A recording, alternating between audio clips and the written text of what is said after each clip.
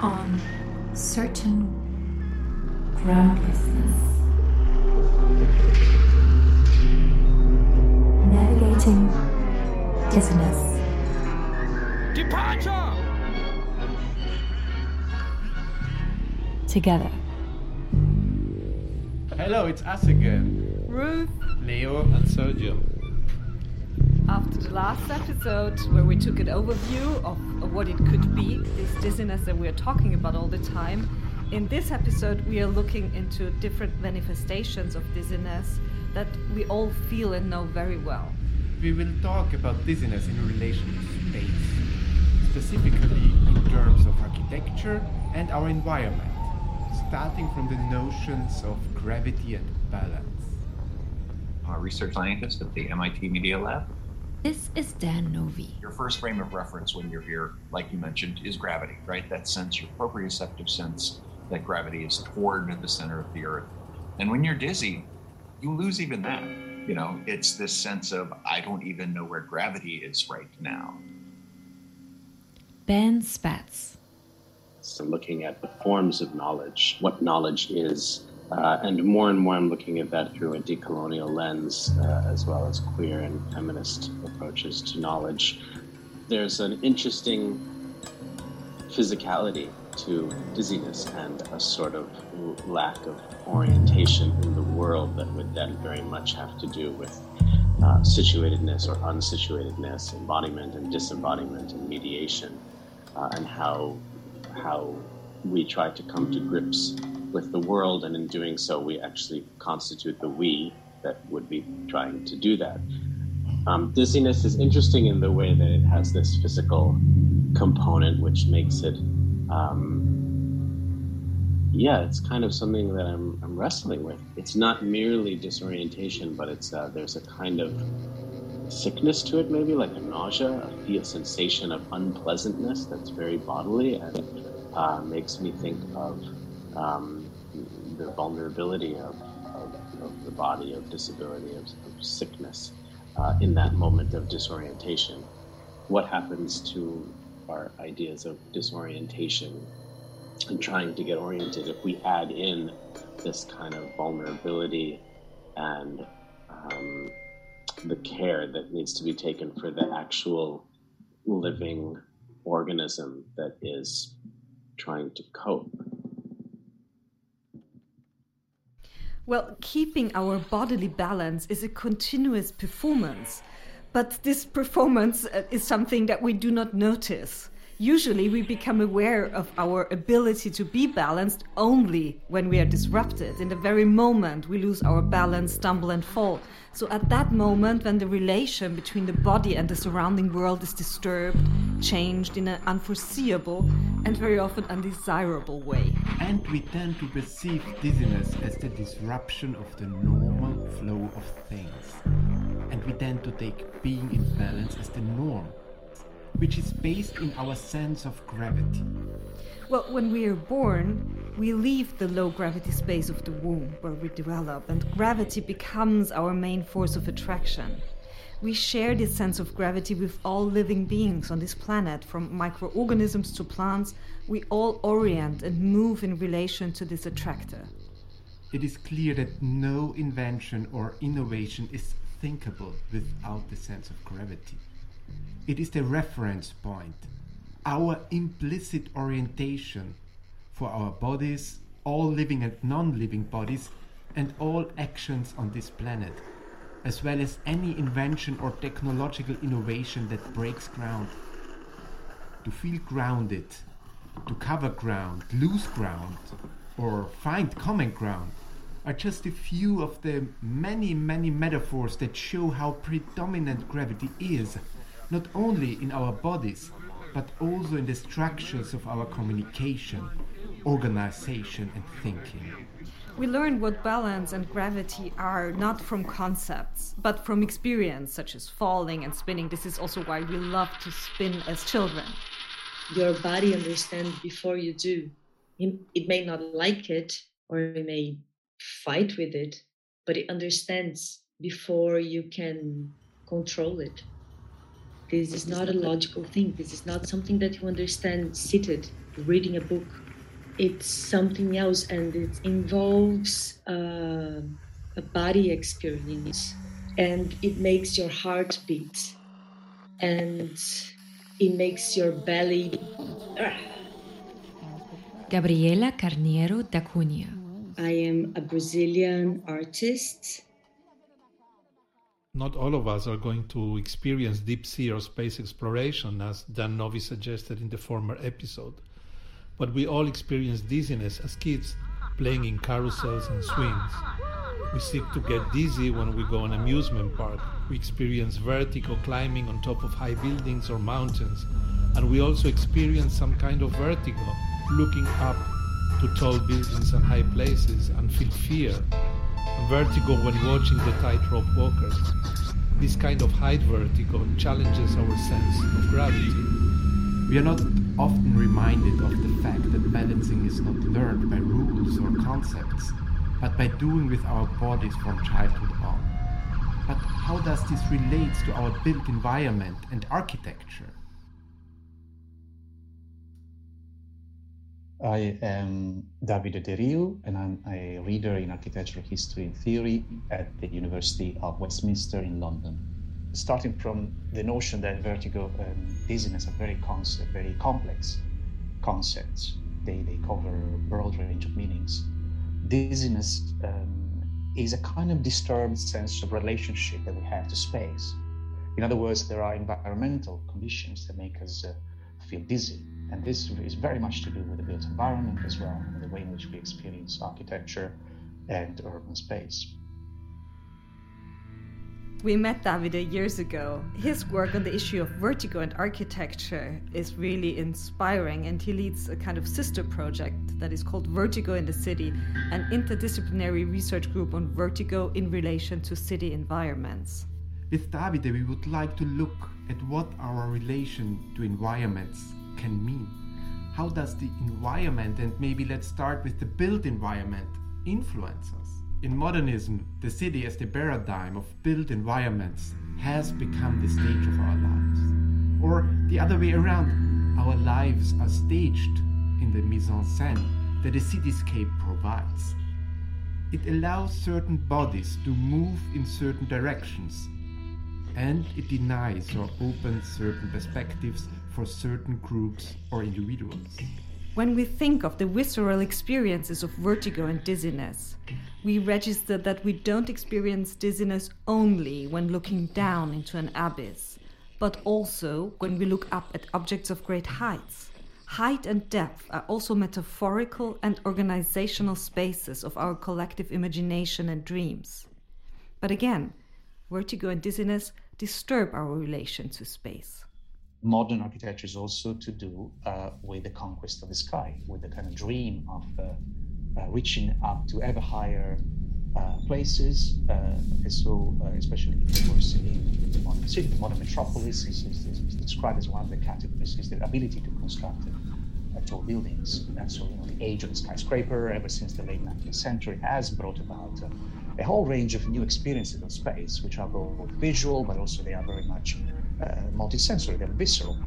I've also often felt uncomfortable in very high places, and I guess that is what prompted me to study this subject, also my personal experience. But how to define this sensory experience in relation to architecture? And I've come up with the notion of architectural vertigo. It does manifest through symptoms of dizziness. We do feel dizzy when we are subject to vertigo. There is a famous essay by Roland Barthes about the Eiffel Tower as a construction that transforms our visual experience of cities.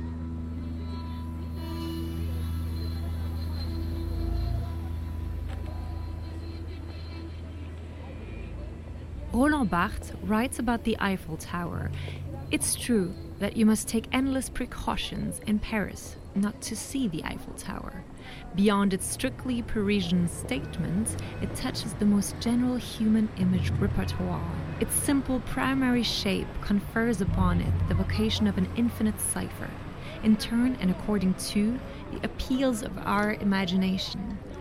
The symbol of Paris, of modernity, of communication, of science, or of the 19th century rocket, stem, derrick, phallus, lightning rod, or insect, confronting the great itineraries of our dreams. It is the inevitable sign. This pure, virtually empty sign is ineluctable because it means everything. The tower acquires a new power. An object, when we look at it, it becomes an outlook in turn when we visit it, and now constitutes as an object simultaneously extended and collected beneath it, that Paris, which just now was looking at it. The tower transgresses this separation, this habitual divorce of seeing and being seen. Who can say what the tower will be for humanity tomorrow? But there can be no doubt it will always be something, and something of humanity itself. Did you hear that? An object, when we look at it, becomes an outlook in turn when we visit it. The tower transgresses the separation, this habitual divorce of seeing and being seen. He calls this phenomenon an architecture of vision. Primary purpose is not to offer spaces that can be inhabited for any particular function, but actually to allow people to get up to its various floors, and in particular the top gallery, so as to embrace the view from above, so as to really encompass the city as a whole and enjoy that view as a panoramic pleasure. Now, of course, you can say that the Eiffel Tower is a monument, is to be seen from everywhere. It fulfills multiple purposes and functions, but for Barthes, really, it was an empty sign. It really didn't really mean much apart from this ability to create a new field of vision. Isn't it interesting that at the same time the Eiffel Tower was being built, amusement parks, like the one at the Prater next door here in Vienna, started to be a mass attraction? Yeah, but all these rides and attractions are nothing but vertigo-inducing, no? I mean, why are we looking for that? The joy of losing ourselves. Dizziness in that sense can get us into a state of euphoria. You know, as children, a lot of us like to, swing really high on the swing set or spin around really fast, and enjoy that sense of dizziness before you get motion sick is exhilarating, right? It's an exhilarating state if you can walk that very fine line of, I'm getting the biophysical, biomechanical exhilaration of dizziness before it goes over into nausea. So dizziness has also been part of our human cultures of play. And as you said, the 19th century is absolutely full of those, not least because I think that is the age of the conquest of nature. We are talking about the colonization of the planet. The first industrial age is very much about also, constructing machines that make it possible to bridge space, to build high, to achieve transatlantic communication, etc., etc. The architectural manifestation of that in terms of modern cities is the amusement park. Late 19th, early 20th century construction of entire settings. Think of Coney Island. Well, all those machines, those contraptions are brought together, and it's interesting if you walk through a playground. Many of those children plays still today, they tend to be plays which challenge a sense of balance. Swings, sways, merry-go-rounds.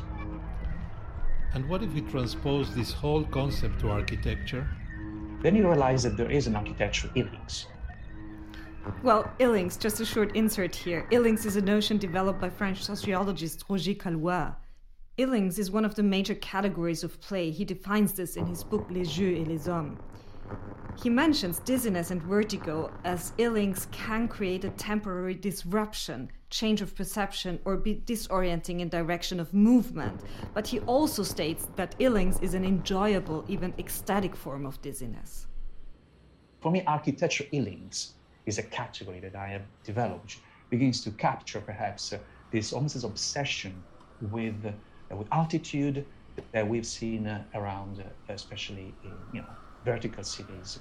You don't need to go to a Luna Park in order to feel the ecstasy of dizziness. In fact, all you have to do very often is to be in a high-rise building, or, well, for some people who really enjoy that thrill, there are all kind of tourist experiences, extreme tourist experiences, which entail, walking on transparent surfaces, walking on the edge of buildings. Of course, bungee jumping has been around for quite a while, but actually there are really more architectural manifestations of this desire to feel vertigo, which is a kind of play, a form of play. As we started this episode with looking up and down, we are, of course, in the midst of a discussion of verticality. Vertigo comes from the Latin vertere, to turn around, to change, but also to translate. And from this vertere, both vertigo and verticality stem. Height was also, in antiquity, was related to power.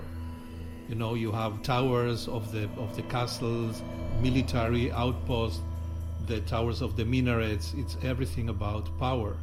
Also, from an artistic point of view, thinking of Islamic book illustrations, for instance, we are always given Allah's view from the minaret that looks down to the earth or to people.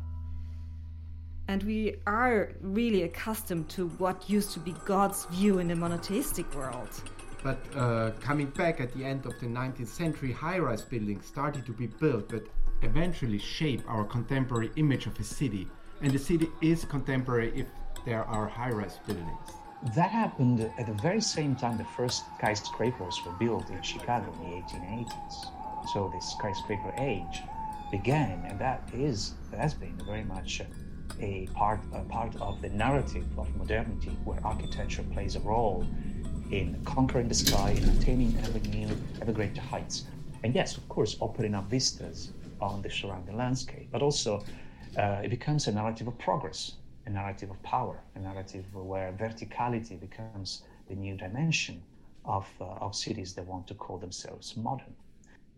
I think over the past 20 years or so, what we see is something different, which is a much more deliberate attempt by designers, by architects, to embrace vertigo almost as a design concept, almost as a principle.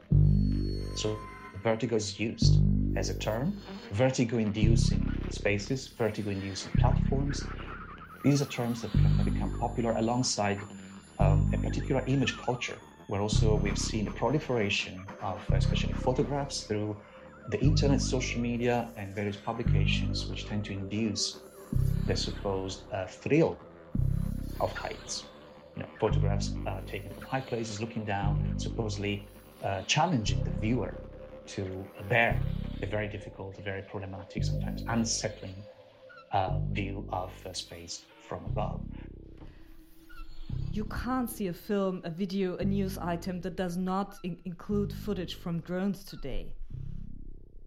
But drones also make specific sounds. And here we have a piece that we want to play for you. It's an excerpt by Ukrainian artist Mikhailo Mireneko, also known as DJ Mikai or Strukturator. And his piece was recorded by him as a spontaneous reaction after a long pause that was caused, of course, by the war. It's an inspired moment when he had a short break from volunteering in the war.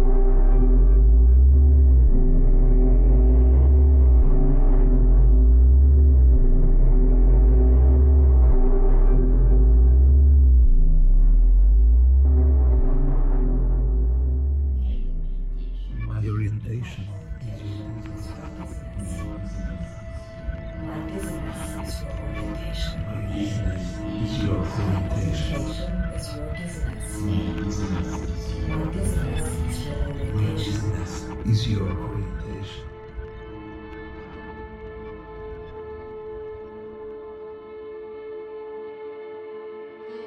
That the term God's eye or God's view was introduced again for the first video games, when you have this view from the top. So looking from the height is always related to power, whether God or military, the king, no? Yes, you're absolutely right. And also coming to the term of navigation, the triangulation of marine orientation, also used by colonial sea explorers, are all thinking from a perspective of verticality. Now with Google Maps and satellite imagery, the horizon lines has changed or lost its meaning. Does the loss of the horizon line also mean the loss of a stable paradigm of orientation, which has situated subjects and objects, spread out time and space throughout modernity? Could we equal the loss of the horizon with the departure of modernity and the reappearance of the abyss from the Middle Ages? You know, where the borders of the flat earth were looming for those who ventured too far? Who is the present-day Icarus? Cultural dependence from height, well, you get dizzy. On the other hand, we need heights to orient.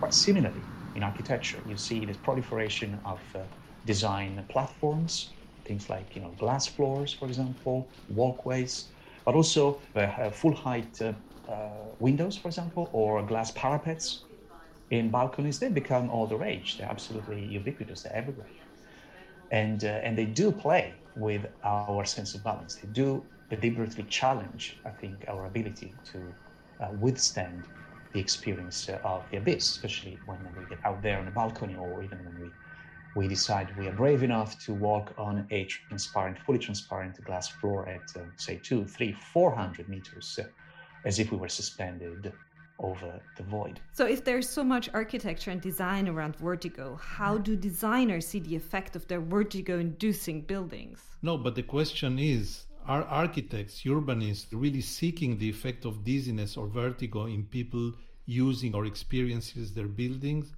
or is it always a side effect? Because, it's only very recently that we're still seeing some genuine attempt to engage with cross-disciplinary dialogues where designers concede that, they just do not know much about how people experience space, in terms of the fundamental physiological and psychological conditions of that. So if we reduce the experience of vertigo to a kind of a playful challenge, well then, we really have to admit that there's a profound gap there between what designers know and how actually people do experience space. It's a profound ignorance of that, I think. That is a major problem. The first epidemiological studies about height intolerance were only made a few years ago. Let's think about that. We really know very little. So there's no an awful lot of scientific data supporting a sort of a knowledge on that. But that doesn't quite excuse, I think, the neglect of psychophysiological responses to space from the designer's side. I talked to quite a lot of people about how, in fact, even for, let's say, professional climbers, for example, or people who are used on a daily basis with very extreme situations in confronting, height, anything can happen at any time of your life. You just don't control those reactions. There's a climber who shared experience of being precisely in that infinity pool in Singapore I mentioned, and one day, and being there, swimming in the pool and completely freezing. This is the famous pool at the Marina Bay Sands Hotel in Singapore. The so-called freeze is the experience that people have when they get completely stuck, essentially. And they are such a state of panic that they cannot either go one way or the other, no up, no down. And very often they require someone to come and rescue them. So she was completely stuck in that pool. And we're talking about professional climber. So what happens in our brain, what happens in our body when we confront heights? We don't know. I mean, we do know that there are certain conditions, but what we don't know is what triggers that. because it could arise out of a number of different reasons. So in a sense, we're playing with fire because we don't quite know what's going to happen with those spaces. And yet they become incredibly trendy and popular and I think desirable, especially in relation to the so-called experience economy. There are architects and designers who are involved in researching these phenomena consciously. For instance, Maria Auxiliadora Galvez Perez. I am a PhD architect and landscaper, but I am also Feldenkrais teacher. Normally, there is still a lot of conventions about how a space should be, and it's always related to a standard body for Western, white, and so on, and with a healthy body. But if we can include some other questions, like orientating the space without the predominance of vision, somehow this possibility of a kind of disorienting space give the floor to bodies with different capacities. We could talk also about dizziness in our structures of thought. When we started to work on dizziness, we worked closely together with the chief curator Katrin Bucher-Tranthoff of Kunsthaus Graz. You know her from our first episode. Kunsthaus Graz itself is a remarkable building designed by Peter Cook in the 1960s. It is shaped like the cloud, and the citizens of Graz call it friendly alien. The architecture shapes, of course, a lot of this experience also for the visitor. So as you describe it, the visitor enters and immediately loses sense of direction because he or she doesn't have any windows to orient at, no angles. So there is already the sense of dizziness in the architecture. The architecture wants to create an open space. By the architecture, there is this offering of just creating a platform without any, or with less normation, or with less straight standards. And so, in a way, the architecture has always asked us to do this, to work in a certain productive dizziness. I think we kind of rushed through this very beginning of the conquest of heights, and how height and vertigo became kind of the watermark of modernity. We can say that it is really 19th century engineering where all of this process begins.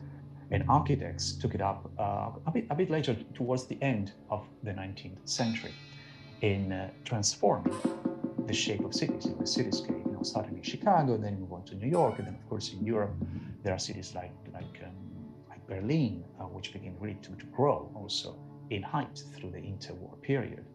And this leads us, of course, to New York and Manhattan becoming in between the 1920s and the 30s as really very much the the vertical metropolis par excellence. Before that, height was a religious and military prerogative. Heights were an expression of power, frightening and awe-inspiring. It was throughout different cultures and centuries, for instance, in Maya's buildings, pyramids, clock towers, minarets, spaces that were not open to everyone, military constructions looking down, seeing the enemy from afar, but also to be looked up in awe at the power of the castle built on the peak of a mountain or a hill. Then also at the height of technical possibilities and to enable the lords of the castle to collect taxes from those who want to pass. But then at some point, height is secularized and democratized. And this happens also quite simply when the elevator is invented. The artists, engineers who introduced in the 1880s the lift.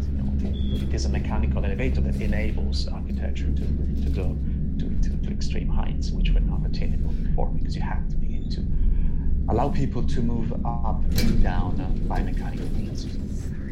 But there are not only technical reasons. We still build to great heights today for other reasons. So there are technical reasons for that. There are economic reasons as well. Of course, the construction of the first skyscrapers is driven by economic forces. There are capitalist powers and institutions that become more and more dominant in the construction of cities. And here comes also the symbolic aspect of vertical construction. But actually, more recently, we've seen the phenomenon of vertical urbanism becoming global. There are cities quite literally around the whole urban world which have embraced this paradigm of vertical construction. It's almost as if in order to call yourself a city today, you had to have vertical symbols of that, validating the status of a modern city. Is this verticality and building high as much as possible a built-in feature of neoliberalism too? I think almost fashionable obsession with thrill, which is very much, I think, part and parcel of our neoliberal society. And that is deliberate. That's not a side effect. That is, I deliberately want to design a space or a feature in a building or a structure, which is going to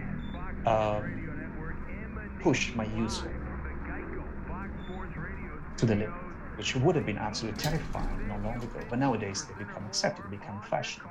They're exclusive, but they at the same time, they epitomize almost an elite vision of the world where I can do what I want, I can be up there, I can test my limits, I'm not afraid of that.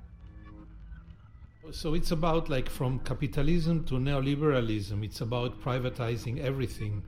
And it's interesting that richest people are interested in the highest heights, no? When you buy an apartment, high building, the higher you go, the more expensive it is. And of course we have Elon Musk, what's the other guy? Bezos. Jeff Bezos. So these guys showing that with their money they conquer the heights. That's neoliberalism, basically. It's privatized.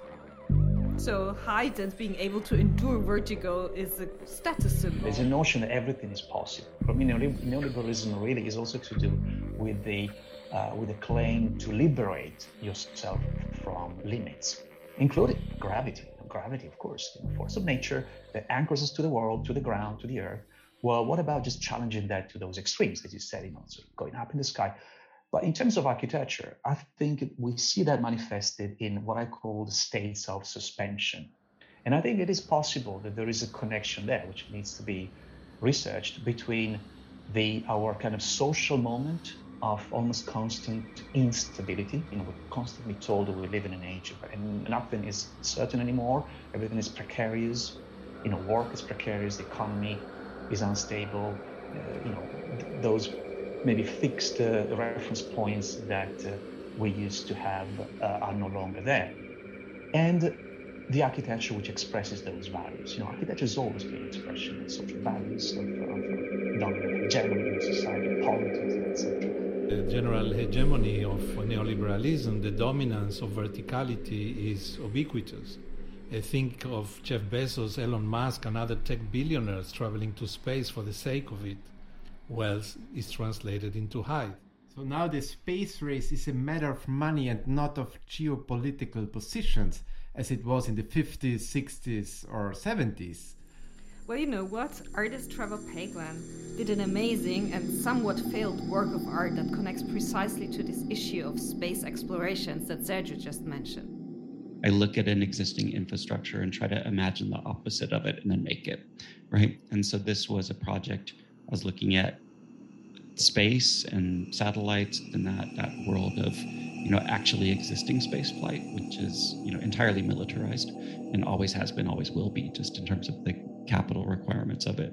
And so I was trying to imagine, actually specifically going back to Malevich, who I think was one of the first people to theorize satellites, but Malevich was theorizing satellites as artworks that would float between the Earth and the Moon and that you would see in the sky.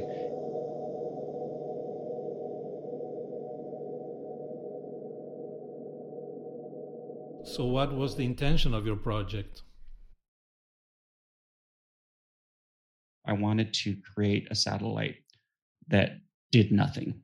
And it was kind of the exact opposite of every other satellite that's ever been made, which is, spaceflight in particular, talk about a meta-narrative of progress, like that in technology and innovation. I was like, let's do the opposite of that.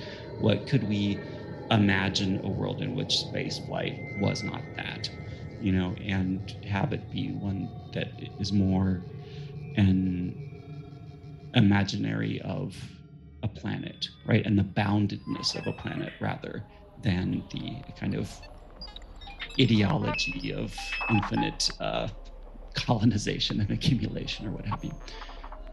So that was the project. It was called Orbital Reflector. And we built it. Obviously, to do a project like that, you have to collaborate with those spaceflight institutions, which are military institutions and are state institutions.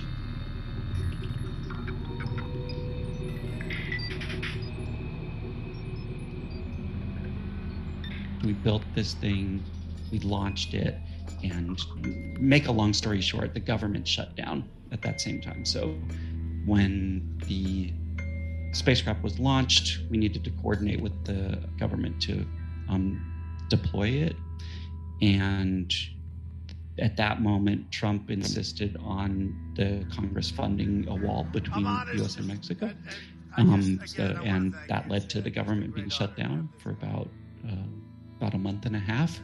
And that month and a half coincided with the moment that we actually needed to work with the government in order to deploy this spacecraft. And so the spacecraft didn't deploy as a result of that. And so I guess for me, it was a very poetic end to that project, which was so much about trying to imagine this alternative infrastructure and this alternative to the geopolitical traditions of spaceflight.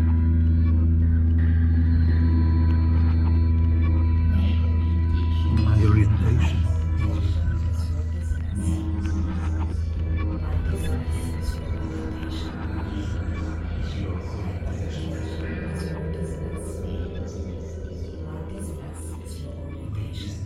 Is your orientation. That is the difference between the vertigo we have when we look down and the dizziness we feel when looking up. Trevor wrote this nicely about Orbital Reflector. When we look up into the starry night sky, we tend to see reflections of ourselves. Yes, but as Trevor said, the conquest of space, that has also a nationalist approach. And here I see a connection. And with that, I would like to draw back from the starry night sky and come closer to Earth and to what could be defined as the connection between the conquest of nature and the conquest of heights. Yeah, that made me think of people we look up to. Like, let's say, the shaman, that is this crazy person who defies the natural order of things in order to give us the guidance. We want to feel as if we're part of something much larger as well. I mean, that is one of the most basic impulses of religion in general, is that we are connected to something bigger. This is Dan Novi. And the shaman or the crazy person or whoever that we send to put our eggs into their basket, we get a sense, or we define them as someone who is a step closer to that bigger universe. And in a way, we're a little bit jealous. We're a little bit like, there, somehow, if I could just be a little bit closer to the gods, or if I could be one step closer to being able to see universal truths, or if I could be, and we all sense it, we all get sort of instances of it in our life, and I think that's what sort of drives us. So when you meet someone that seems like they are on some kind of elevated spiritual path, or that they have some kind of direct line to, the unknown, that's when they start saying, oh, I should listen to this person. I want to subscribe to their newsletter. I'm going to vote for them. I'm going to, and in a way it is, they become a proxy for our own spiritual needs. But Davide, what is the socio-political significance of this conquest of height and nature? I'm going to ask you to elaborate on what you see as the connection between the conquest of height and the conquest of nature, and their expressions in the built environment, in spatial design, and the ensuing appreciation of natural and built spaces. The conquest of heights, let's stay with that expression, because I think it's something that we see in the mid-19th century very much as part of spatial practice. It became really, really popular in Europe in particular, and across the Atlantic in North America. And we're talking about things like mountaineering. So the notion, there are the great peaks of, in particular, the Alps, that attracted lots of people who wanted to break new records, wanted to attain ever greater heights, being able to, in inverted commas, conquer the peaks of tall mountains. And at the very, very same time, we're now talking about the 1850s, 1860s, funambulism becomes really a mass attraction.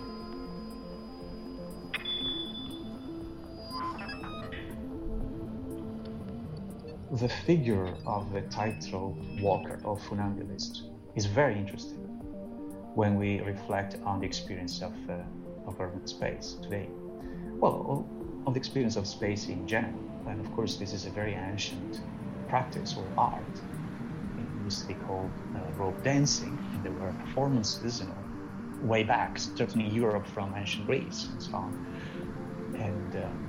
And it was often a practice that was performed for the privileged few, for the royal, for the court, for the aristocrats. They could hire funambulists to perform for their own pleasure. Things change in modern times in relation to the conquest of nature and the force of gravity. There is a reason why it is in the mid-19th century that the funambulist becomes really a superstar, say, and these performances become really mass spectacles, and they're staged not over a garden or a square or a river, but actually over the place like Niagara Falls, so some of the most impressive and so also most dangerous places where you could fall from in nature. Well, we can clearly make a connection here between the high-rise, with all the neoliberal and capitalist context we've been talking about, and one of the most daring and significant performances of tightrope walking in history. I'm talking about the famous Philippe Petit, who walked the almost finished New York Twin Towers in 1974.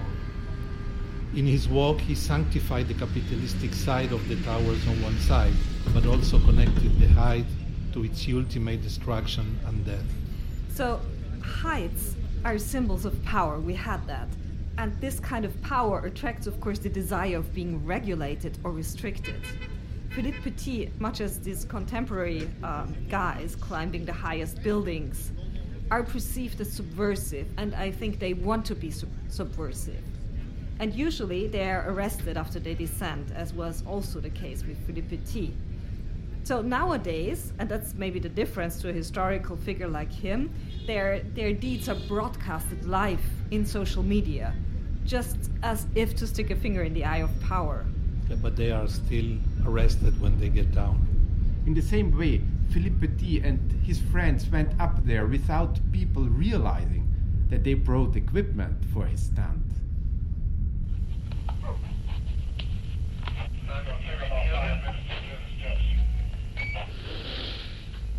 Thank you.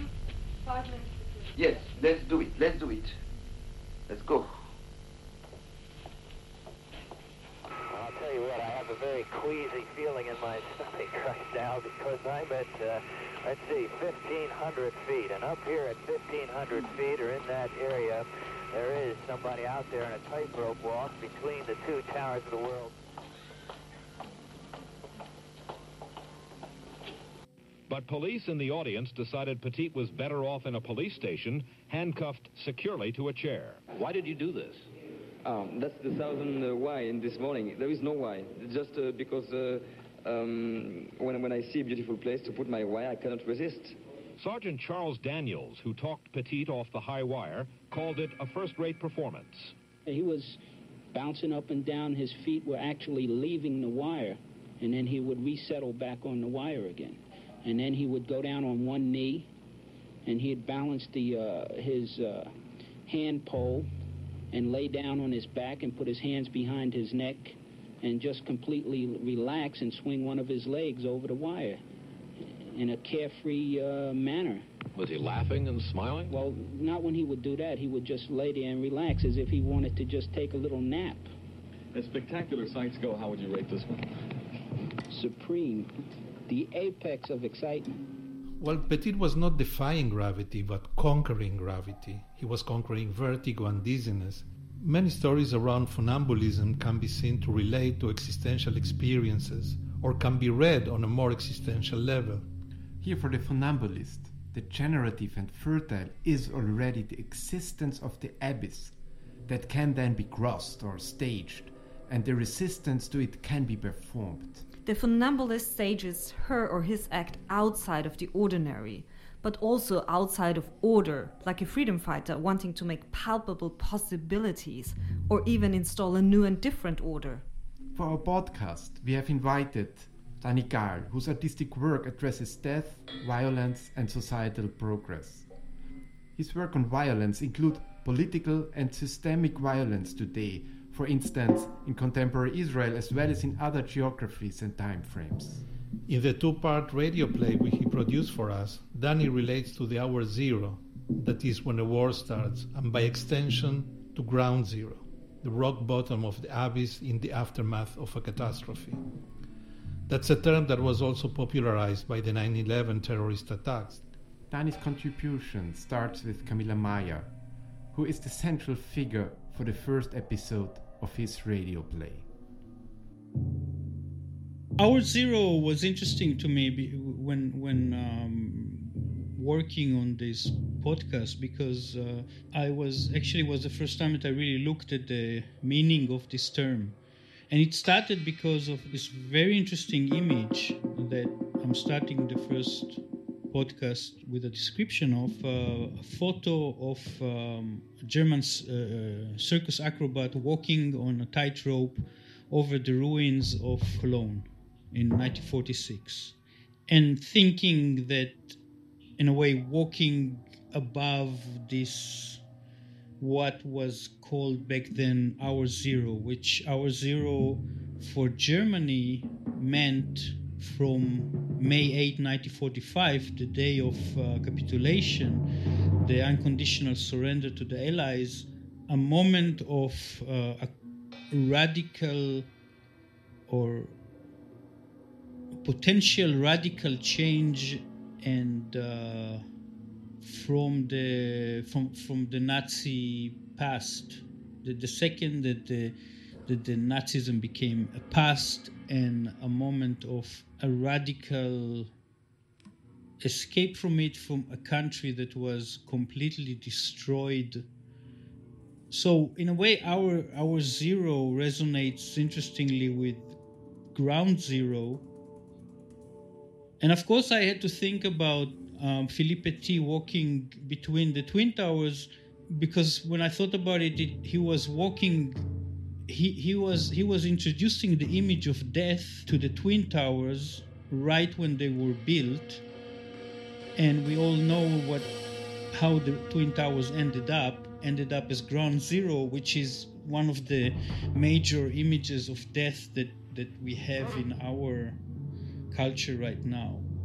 And maybe this is why this German acrobat moment of walking or kind of practicing a spectacle of death, because the whole tension that created by walking on a tightrope is she gonna fall or not? Is she gonna die or not? This is a spectacle of death. What happens when the spectacle of death is happening over where there's death all around? When there's a complete destruction of a civilization beneath her. But the origin of the terms, surprisingly, is from the military. Is a moment where a battle or a war begins, the hour zero, originally from the First World War. With this, we will leave you for now and let you listen to the first part of Danny Gall's radio play.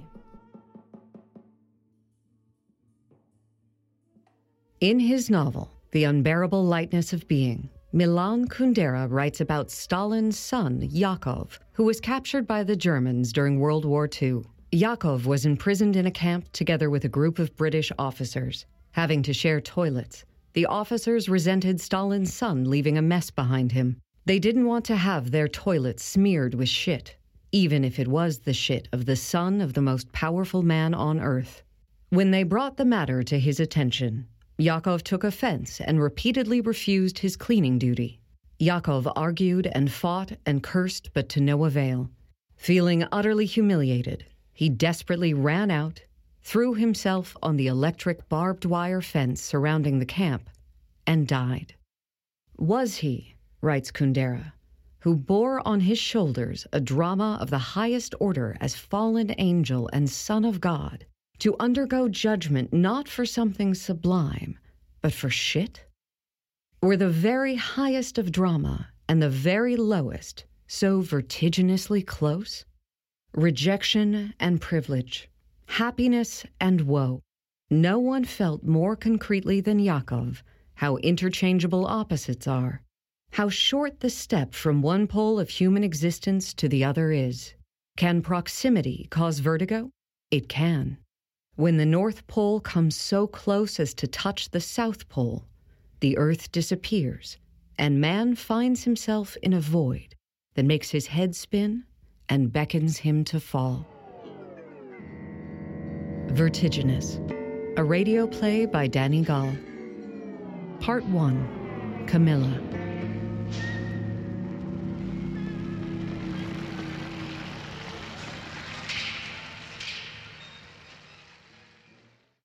A yellowed postcard, dated 1946, shows a photo of a woman walking on a tightrope, holding a balancing pole. The rope is stretched over the bombarded city of Cologne. The young acrobat, who was years later identified by an eyewitness as Margareta Zimmermann, is seen carefully walking toward the camera. Her straight gaze suggests concentration of both body and mind. In order to not lose balance, she avoids looking down at the ruins of Heumarkt Square, where a group of people has gathered to watch the spectacle in the sky. They, too, looking up, are avoiding the sight of the complete destruction that surrounds them. Margareta Zimmermann, whose stage name was Camilla Meyer III, was an acrobat in the Camilla Meyer Troupe, the high-wire circus troupe, named after the legendary Camilla Meyer I, was founded in 1943 by the Jewish acrobat Ruth Hempel, whose stage name was Camilla Meyer II. Because the troupe was founded by a Jewish woman and directed by a political dissident, the journalist and performer Hans Zimmer, it was banned shortly after its founding. The troupe resumed activity at the end of the war, performing dangerous open-air shows over Germany's ruined cities in the aftermath of Germany's Zero Hour.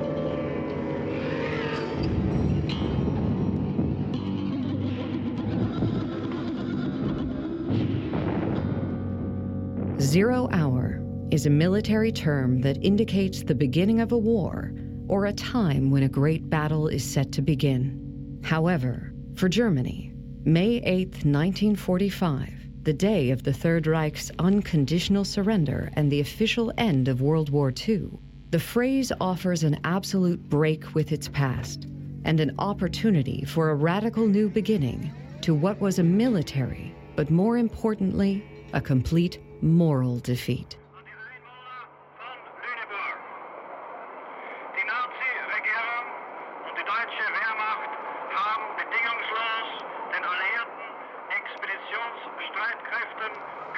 In April of 1948, while visiting the ruins of Römerberg, Frankfurt's ancient city square, the writer Max Frisch witnessed one of the Camilla Meyer troupe's spectacles.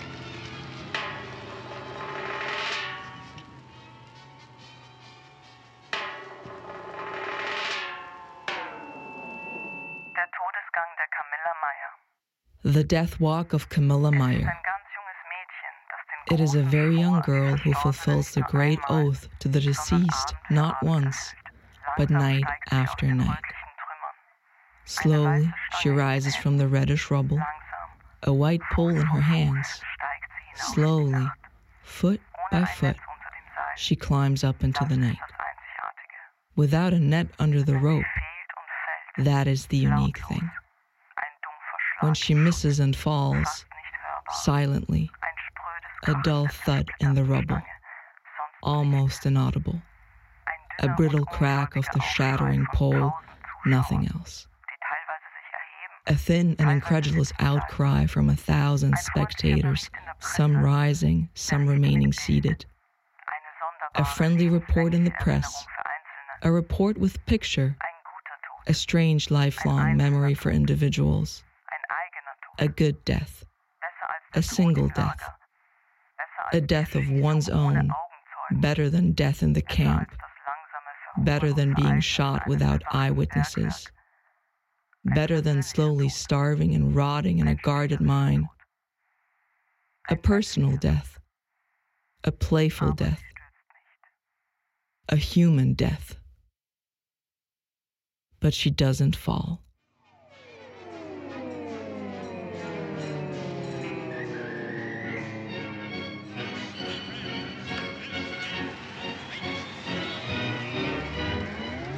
In Frankfurt sah man an historischer Stätte die Camilla-Meyer-Truppe bei der Arbeit. Eine wandelnde Pyramide auf In the fall of the same year that Max Frisch wrote these lines, Hans Zimmer, the journalist who was the head of the Camilla Meyer troupe, was sued for infringement of intellectual property. A young woman from Hamburg named Camilla Meyer accused him of the unlawful use of her name. Meyer claimed that she was the one and only Camilla Meyer, and that the famous acrobat Camilla Meyer the troupe was named after was only a stage name, and that the real name of the acrobat was Charlotte Witte, also known as Lotte. The real Camilla Meyer was the daughter of the famous French-born German circus acrobat Camillo Meyer, also known as Napoleon of the Skies.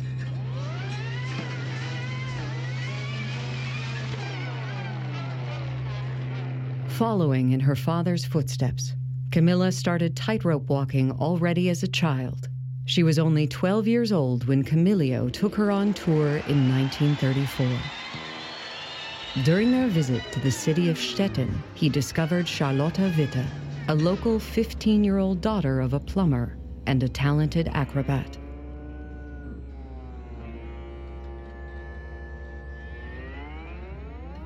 Camillo was stunned by the young Charlotte's performance, and after seeing her effortlessly standing on the 50-meter high pole, he made up his mind to make her the world's greatest circus acrobat.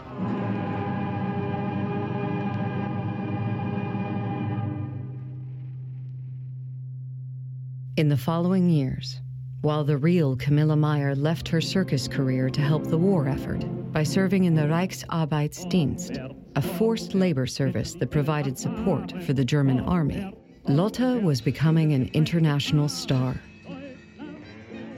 Adopted by Camillo, she started performing under the name of his real daughter, Camilla Meyer.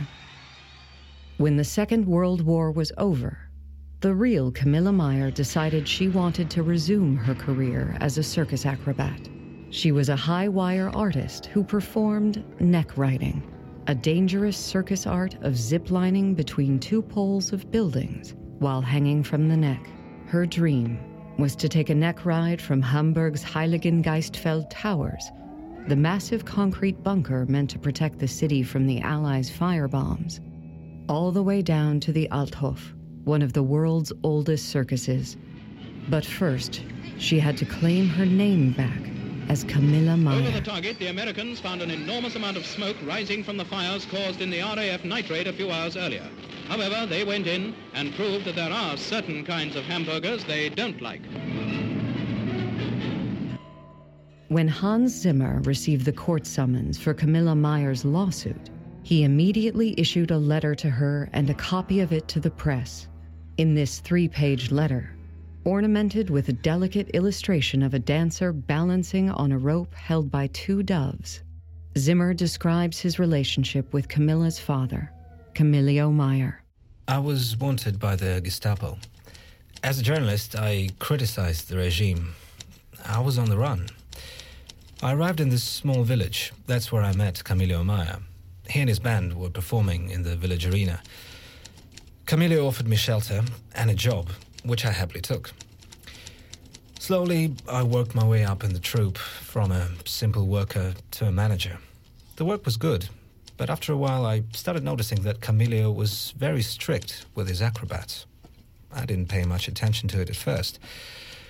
But when it came to his star, Lotte, Charlotte, or by now she was known as Camilla, it looked like he was roughing her up more than what some people would call tough love. Zimmer wanted to help but couldn't do anything. You see, I was dependent on Camillo. He protected me from the regime. He was the one thing between myself and prison, or even a concentration camp.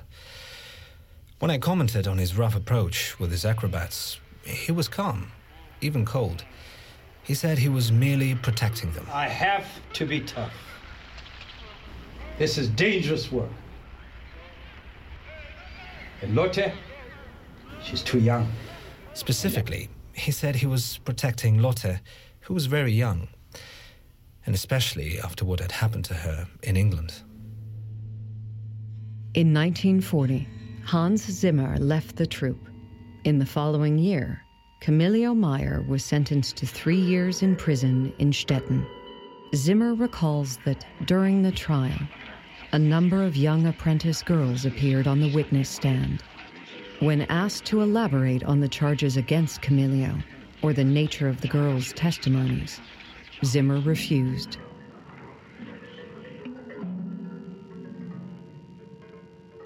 When Camilla Meyer received the letter, she said contemptuously, "This is what I call to air the dirty laundry. Zimmer took advantage of my father's imprisonment to take over the troupe and name it Camilla Meyer. At the end of the trial, Zimmer agreed to drop the Meyer name, but only after my father went after him too."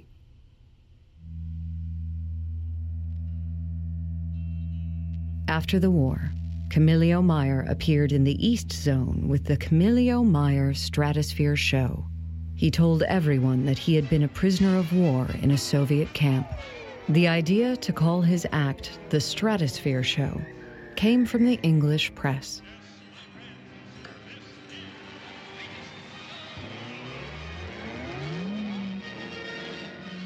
Wo es Publikum gibt, gibt es auch Schausteller. Und so fahren 2 Artisten der ehemaligen Camillo Meyer-Truppe im rasenden Hochseilflug über den Abgrund der zerstörten Autobahnbrücke.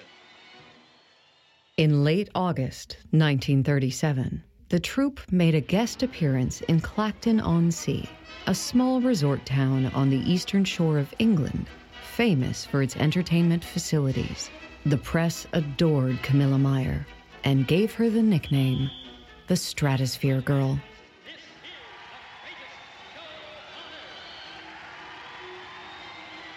It was something new for the English to see young girls climbing up a 53-meter mast.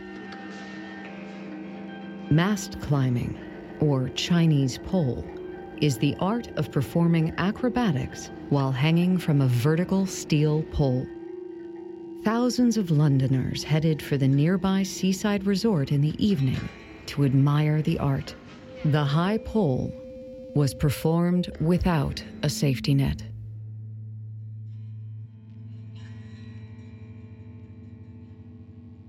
Camillo Meyer tells the story of a performance that almost ended in tragedy. I checked the ropes that morning. If there was only the slightest damage to them, I would have the faulty stacks of ropes replaced immediately. It was 7:30 in the evening and the show began. Over 20,000 people were standing in the square. I had to call the police to put the crowd in order. The bobbies had a hard time pushing back the crowds. First, I did the nightly tricks with my girls, walking rope, sitting on a chair, baking pancakes in the air, playing cards, cycling.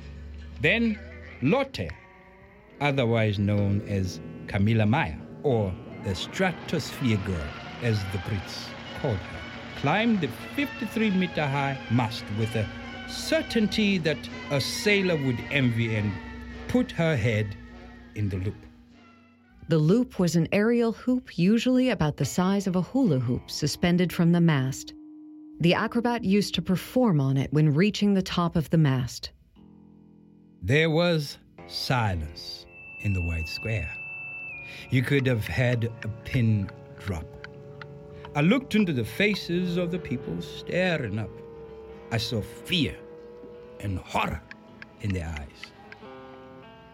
Many women could not bear to look. And then Lotte came sliding down the mast. An outcry of relief escaped from the audience. Now came the final act. Lotte had to go back to the top of the mast to do some freehand dance movements and then finally act a headstand. It was now dark. A red light illuminated the top of the mast. It was an eerily beautiful picture by the sea. It was still. There wasn't even a breeze.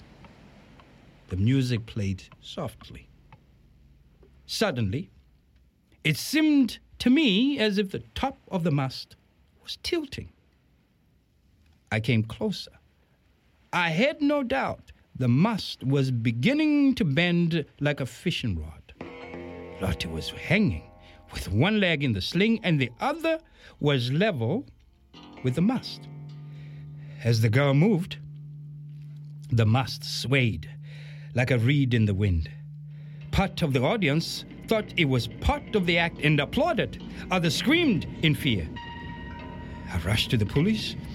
With the rescue team, we saw with horror that all the ropes were cut and were slowly loosening. I called the police for help. And in this situation, we didn't have time to think. Lotte never got out of the loop past the dead point. The dead point is the moment where the acrobat's body slows down in the air to almost full stop. The body looks as if it is weightless and creates an illusion as if it is frozen in the air. I called to her with the speaking trumpet to hold out and not get nervous. With all our strength, we hung on the ropes and pulled. In my mind, I saw bloody human corpses writhing on the floor in pain. The music stopped. The people fled wildly out of the danger area. The mast could have killed us all if it fell over. It straightened up inch by inch. Lotte was still in the loop. She couldn't hold out this position much longer. I begged the people not to let go of the ropes. I looked up into the sky. Up there in the red light, a little human hung as if lifeless and waited for rescue. At last, she managed to pull the device towards her and slip inside. "Departure!" I shouted. She shot down like a flash of red light and was caught. When I rushed over to her, thick tears ran down her cheeks. She sobbed and threw herself on my chest. Someone cut our ropes, that was certain, but who and why? I ran to the police. I needed to find out who did it. Hit his face with my fists. My hair had turned completely gray in those few minutes. Eventually, the Scotland Yard officers arrested a 19-year-old mulatto and another 3 teenage rascals. Mulatto is a racial classification that refers to people of mixed African and European ancestry. It is considered to be outdated and offensive. Apparently, in the afternoon, the gang had cut ropes with razor blades to watch the mast fall with the girl on it. On the next day, the manager of the Butlin Amusement Park, Mr. Stanley Wells, told a reporter about the event. It seems absurd that anyone could have a personal grudge against Miss Meyer, who has been here only a couple of weeks and does not speak English. We are completely at a loss to find any reason for the cowardly attempt. A British reporter later asked Camilio why he hadn't installed a safety net. He said that a safety net robs the audience of the illusion. The public in England loves the thrill more than anything. A lot of money can be made in England with dangerous performances or so-called numbers. And if the girl really had broken her neck, continued the reporter, that would have been artless. She must reckon with that, said Camilio calmly. In 1938, the Camilio Meyer troupe returned to perform in Clacton-on-Sea. The park management appointed 4 guards to protect Lotte after she and Mr. Wells received a threatening letter. Printed in capital letters, it read, "You stopped my attempt on the stratosphere, girl, but I will soon get her." Signed, the Acrophobian. The letter was post-stamped at Weybridge, a town 100 miles away from Clacton-on-Sea. It was followed by 2 telegraphs, which read, "I meant my letter." Signed with the letter A.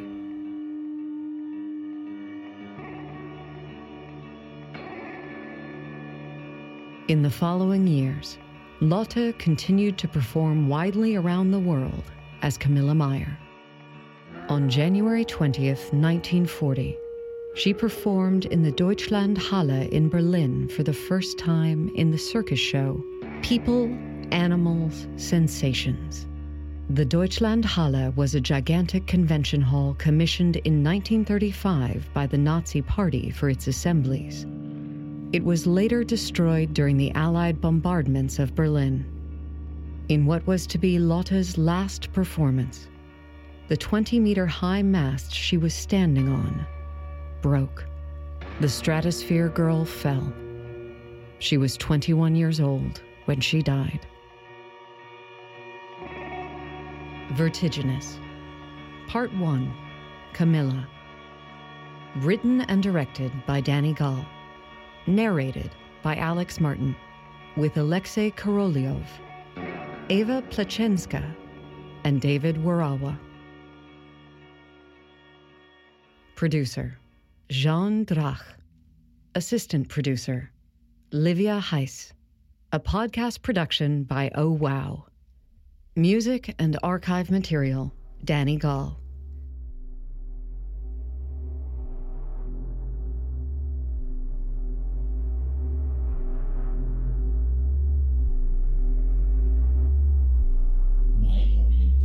My orientation.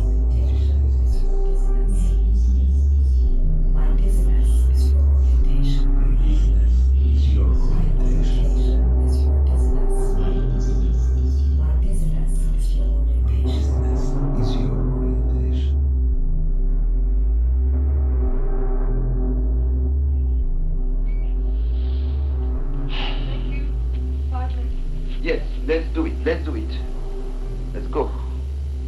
In this episode, we navigated through dizziness together with, in order of appearance, Dan Novi, Ben Spatz, Gabriela Carnero da Cunha, Davide Deriu, Maria Auxiliadora Galvez Perez, Katrin Bucher-Tranthoff, Trevor Paglian, Danny Gall.